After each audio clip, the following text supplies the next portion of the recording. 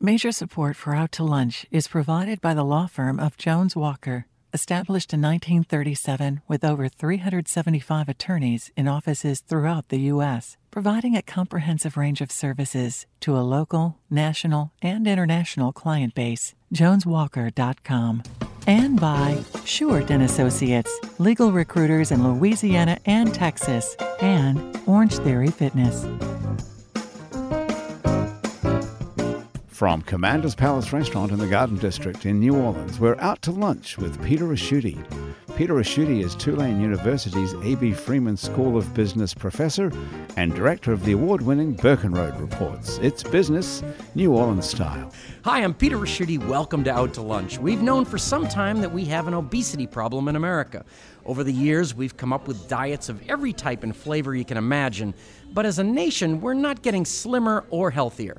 We've tried to lay the blame for our overweight and ill health on many things, including carbs, fats, processed foods. Lately, we've come to lay the blame on sugar. A few years ago, food and drink manufacturers started offering products made with low sugar or no sugar or sugar alternatives. Most of these products have been met with consumer resistance because either they don't taste good or the sugar substitute is a synthetic chemical that is perceived as worse for you overall than sugar. The Holy Grail is going to be an all-natural sugar substitute that is equal in taste to sugar and can be used in equal quantities of sugar, but has 0 calories. Well, I hope you're sitting down, because I'm going to tell you that not only does this product exist, but the company that has created it is right here in New Orleans. It's called Swerve. It's in 4,000 stores across America, and it's just getting warmed up. Andrus Blackwell is president and CEO of Swerve Sweetener. Andrus, welcome Out to Lunch. Oh, thanks so much, Peter. So excited to be here. It's possible that you've already heard of Swerve. It's almost certain that you've heard of Sweet and Low or Stevia. It's all very well to have a great idea or even a world-beating product the world is searching for, but if you're here in New Orleans, how do you get the word to the rest of the world? And how do you beat back competition from vested interests with very deep pockets? One way is to team up with an inventive branding, marketing, and advertising agency who are local but know how to compete beyond Louisiana. Like, for example, Trumpet Advertising. Trumpet was founded in 1997. Today they have up to 30 employees in their mid-city headquarters, and like the musical instrument it's named after, Trumpet Advertising is universal but with a distinctly New Orleans sensibility. Scott Couvion is a principal at Trumpet Advertising. He's been there since 2004. Scott, welcomed Out to Lunch. Thanks for having us. Andrus, if things go the way Hollywood or maybe Trumpet would write your story, you'll end up saving the world from obesity and ill health, and your good deeds will turn you into a billionaire. Before we get to the middle and end of this story, let's go back to the beginning. Who discovered Swerve, and what exactly is it? So we started out as a sweetener that we created, my former business partner and I, for a protein shake.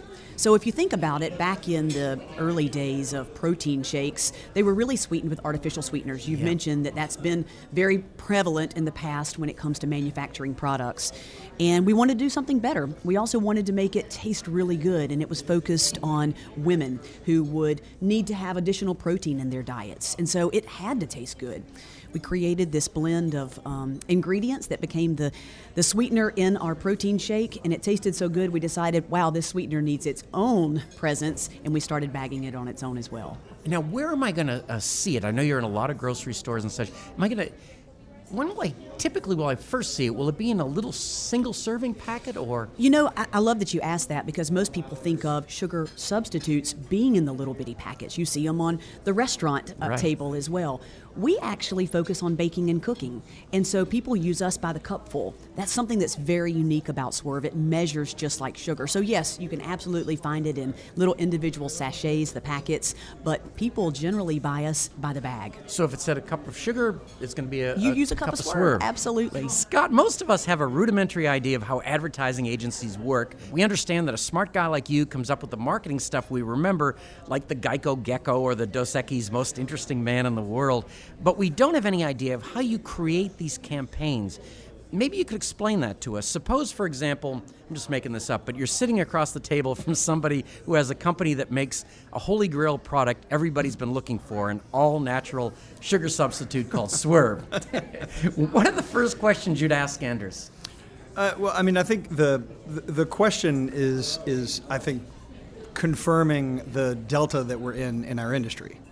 So in the 20th century, marketers were really in this interruption model where we tried to reach as many people as we could for as little amount of money as possible, and we interrupted them over and over and over again with frequently delivered television commercials, and we tried to, supplant or implant this purchase intent, and today there's still plenty of marketers that are doing that, but the examples that you mentioned, the Geicos and the Dos Equis spokespeople are still teeing off on this, not antiquated, it's still very present, but a very different approach to marketing.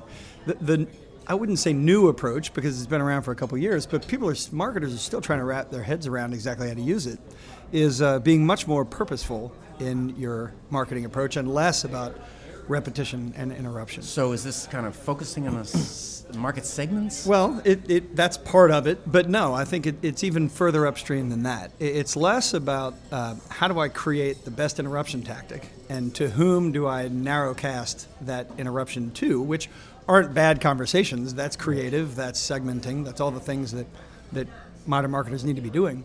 But the first question that I would ask anyone who is coming to an ad agency, specifically one like ours, is what is it that your company believes in? Because if you engineer everything backwards from a reach and frequency model, you're going to be, in mass media. And hopefully, if you get lucky and you get a great commercial that gains cultural relevance, like The Most Interesting Man in the World, then it'll be a campaign that makes you a whole lot of money.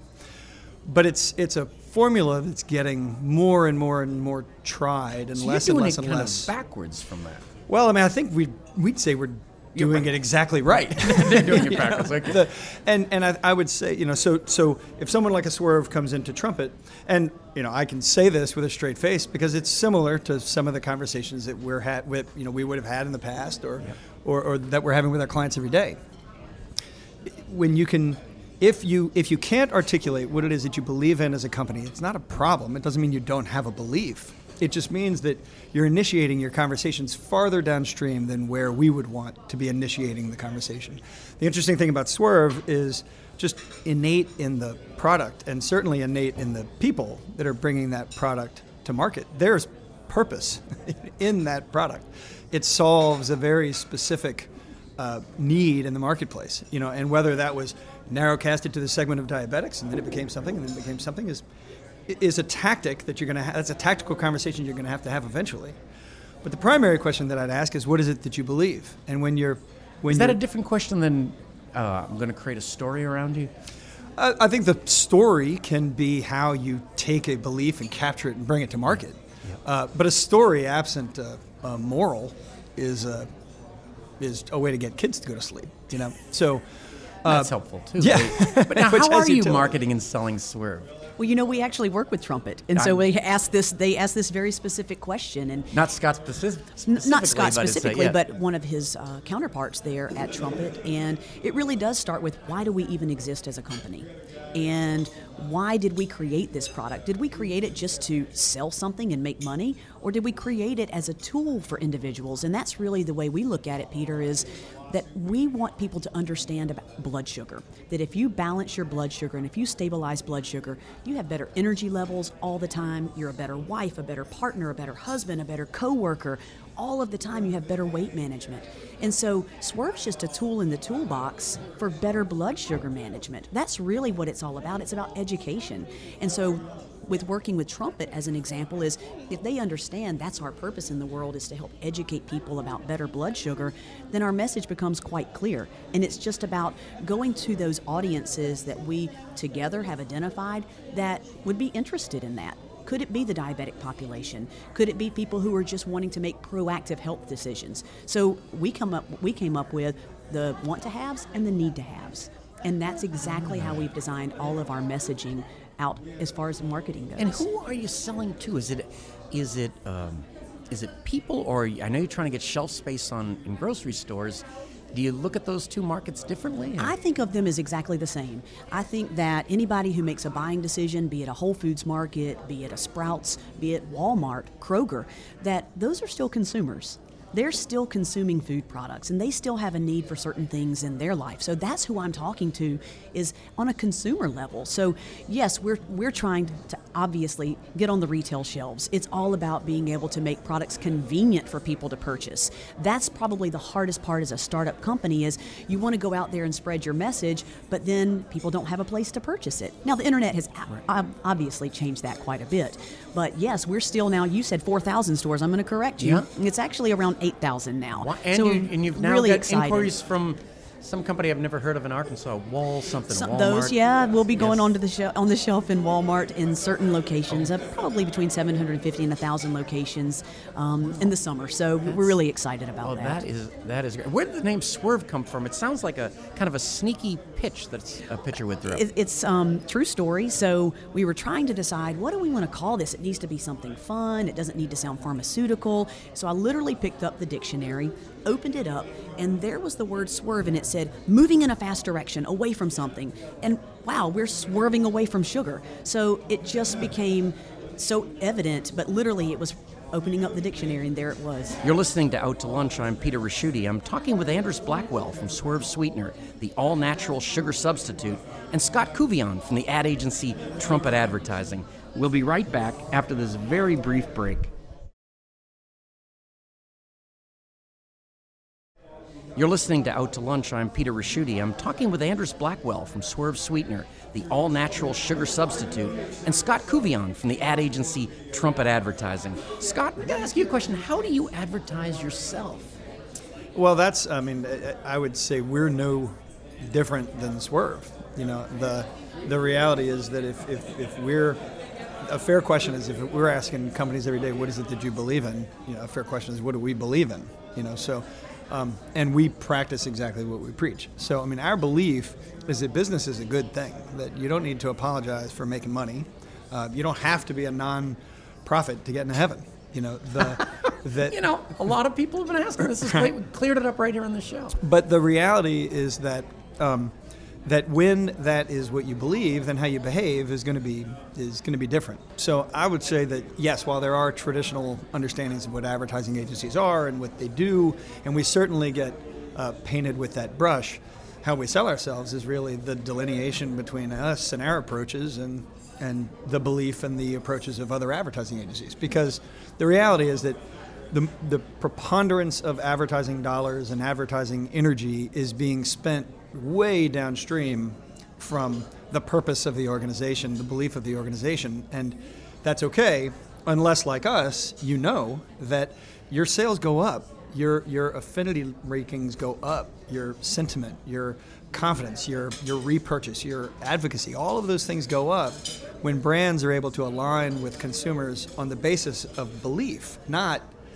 speed or price or any of the things that 99% of advertising is talking about every day. What are you doing day to day? Now I'm a strategist. I'm a brand strategist. So Trumpet focuses primarily, all of our energy, certainly all of our overhead, is focused in three areas of advertising. It's strategy, it's creative, and it's technology. Those are the three pieces that we've identified as the most non-transferable, the absolute you got to get those right in order for everything else to work.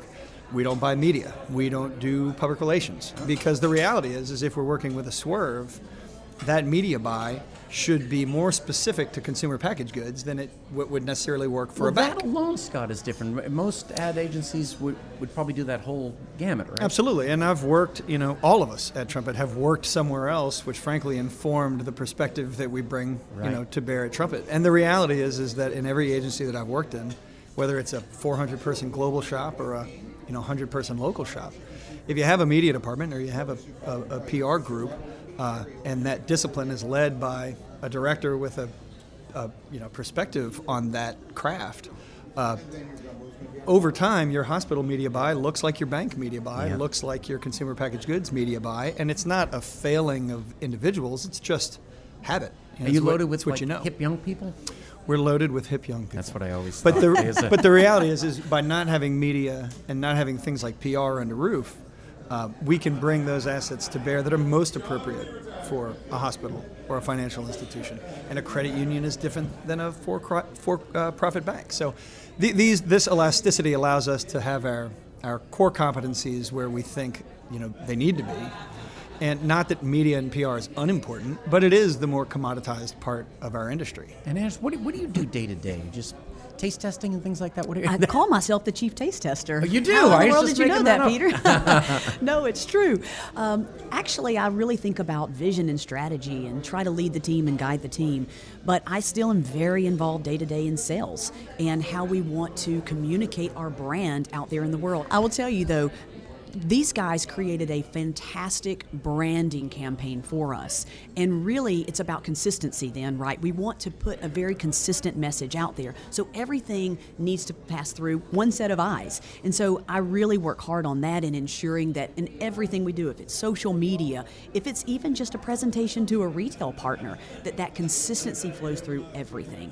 And I think as a small company, and especially when you have a small team like we do, it's really easy for your team to be going out there and everybody being on a different page, and for consistency to kind of be all over the place. And so we have to be very mindful and thoughtful about that. And Scott, Andrea, she's got this really well thought out, and she's your client and such, but there must be other people that come in with ideas that just aren't good. And it never happens, right? No, How do you handle that? I'll tell you, the times, the most problematic for us as an enterprise is if the relationship is so tactical and there's never been a conversation about the strategic. Those are relationships that don't go very well. I would say what our clients have in common is not that they're all tourism clients, or that they're all banks, or they're all consumer packaged goods clients.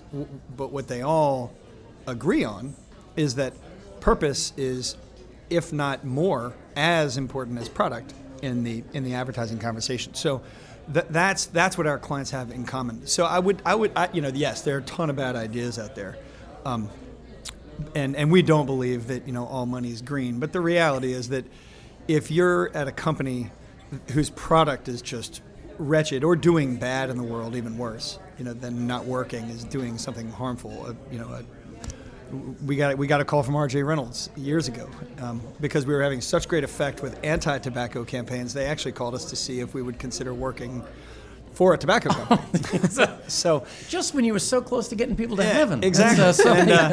And the reality is that as owners, we didn't do it. We didn't pursue it for probably more moral reasons than fiscal ones. I guarantee you, there's more money from R.J. Reynolds than from the Louisiana Campaign for Tobacco-Free Living. But regardless, I think that those products that are, when there's a marketing approach that is solely tactical, it's fine. You got to get to tactics at some point. But if you haven't had those strategic upstream decisions first, those tactics are destined to become something inefficient, uneconomical, or truly for your share of voice or share of market to get displaced by the fact that you were selling fast and cheap and somebody else faster and cheaper came along. I mean, those things are going to happen. And a brand allows you to withstand competition. But no brand, you're dead in the water. As soon as somebody's cheaper, you're done. Your promise to the marketplace has been eviscerated. Anders, I have a question for you. As a business prof, I guess this is kind of a nerdy question, but you have had this growth, but you've basically done it through internal cash flow. You haven't expanded so quickly. You haven't made the mistakes a lot of people have made, where you kind of outgrow your infrastructure, your supply chain. How have you had that discipline? That's been one of the hardest challenges. Peter, people want to see you putting new products out there, but honestly, our team is so in line with one another on not doing that. It does take tremendous discipline. As a small company, you find that there are a lot of them that don't even have budgets in place. And we are very, very determined to make sure that we have a budget, that we follow that budget. When I was like 10 or 12 years old, I wanted to go to the beach on a church trip, and my dad said, well, in order for you to get some money to go on your church trip, I'm 10 years old, he said, you're going to need to put a budget together for me, and so I know exactly how much money you need for your trip. And I had to write T-shirt, souvenir, lunch, and so forth. And so from that very time, I realized it does take discipline. And the people who are disciplined doesn't mean you always win, but you certainly have a much better opportunity. And so we really are very conscious about not overspending. We pay ourselves very modest wages because we want to put that money back into the company in order to grow it. And just like you said, you need cash flow in order to buy raw materials. And so we have these new products that we're getting ready to launch, some new bake mixes, and we basically saved our money in order to do that. We're not some big conglomerate that has this infusion of capital that's coming in for us to launch all of these new products. We had to be disciplined. And so it's exciting, and there's some fulfillment just in that part itself, and being able to go out there and do it on your own like that. And one of the most amazing things about New Orleans is that for a relatively small city in a southern state, we have a disproportionate number of fascinating, creative people and extraordinarily interesting businesses. If you were in any doubt about that, Anderson Scott, this conversation with you has illustrated why we're one of America's most popular cities to start and grow a business. It's been great to meet you. Thank you both for taking the time to join me today on Out to Lunch.